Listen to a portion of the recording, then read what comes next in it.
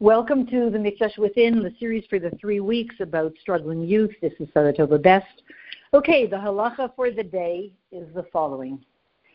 The Beis HaMikdash looked like it was sitting on the ground. And really it was not. It was constructed on a series of tunnels, of labyrinth-like tunnels. Why? Obviously a building is going to sit on the ground.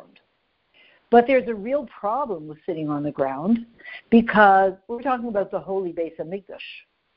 And underneath, what do you have on the ground? All kinds of animals running around.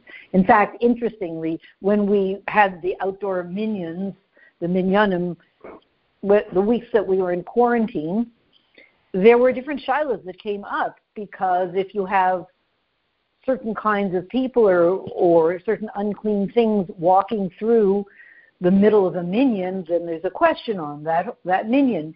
So how much more so the Beis HaMikdash?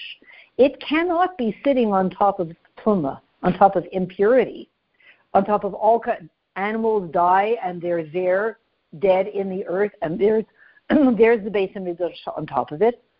So the truth is that it wasn't. It never sat on top of this earth. It was sitting on air.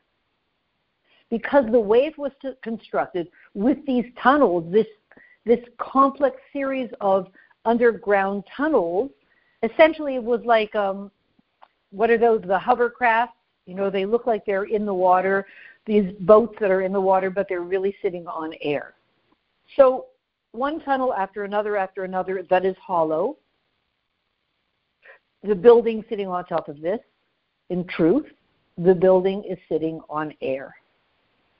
Now, what does that tell us about struggling youth? Just like the Beis HaMikdash looks one way, and to the untrained eye, you would think, oh my goodness. But really there is another explanation that changes everything. That's the way it is almost always with struggling youth, with the period of time we're in history now, in this chaotic time. You'll often find, when it comes to a Jewish child, deep within themselves, there's an incredible love of God. It may be so concealed from your eye and from anybody else's eye, but it's not concealed from Hashem.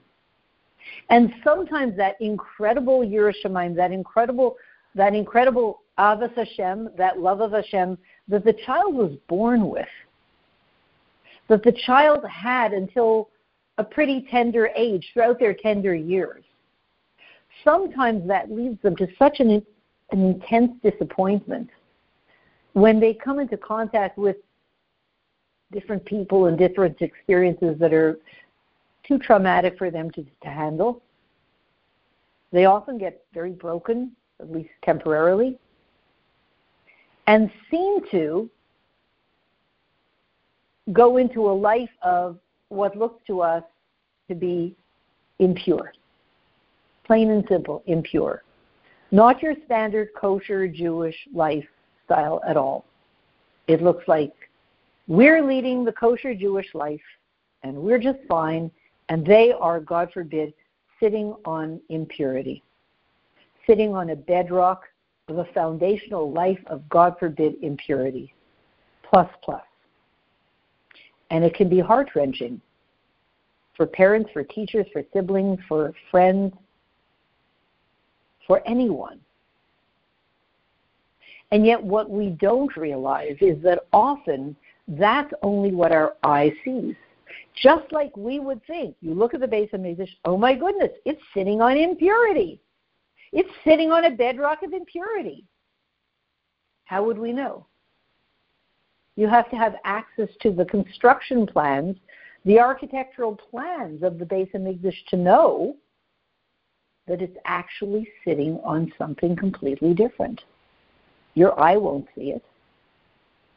And so the same thing with our youth. That much of the time, maybe even most of the time, maybe even all of the time,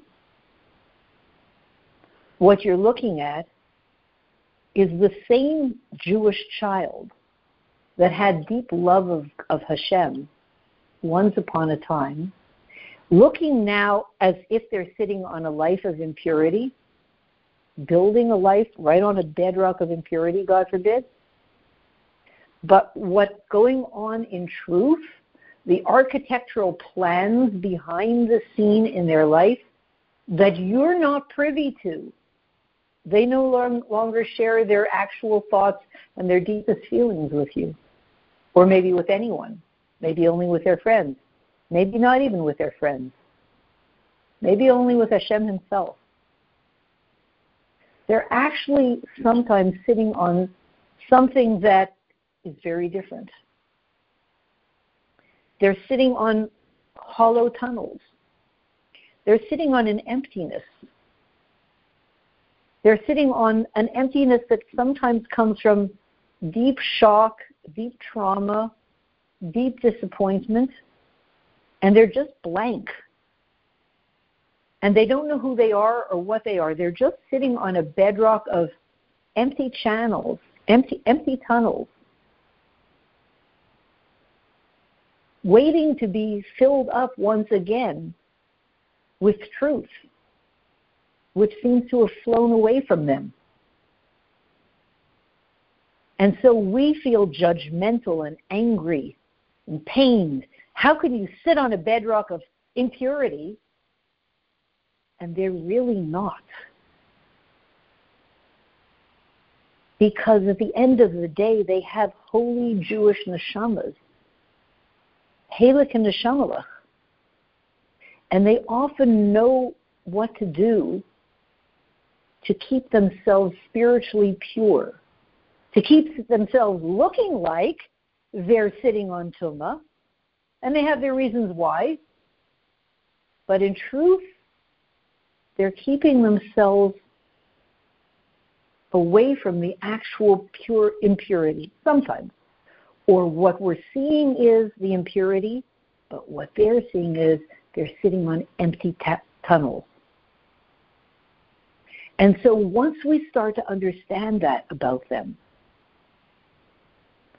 it starts to enable them to have the place and the permission to heal.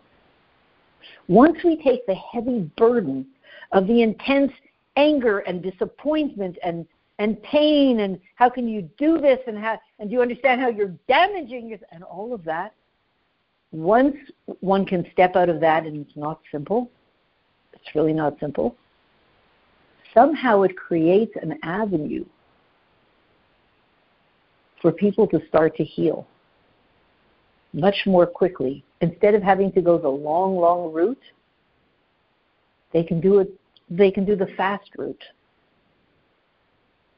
because they've gotten the understanding that they needed that starts to fill up the empty tunnels underneath them, the emptiness that they're sitting on.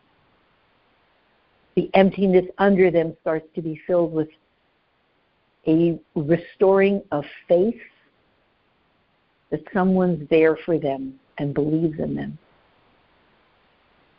And the healing can be very, very profound. And in the end,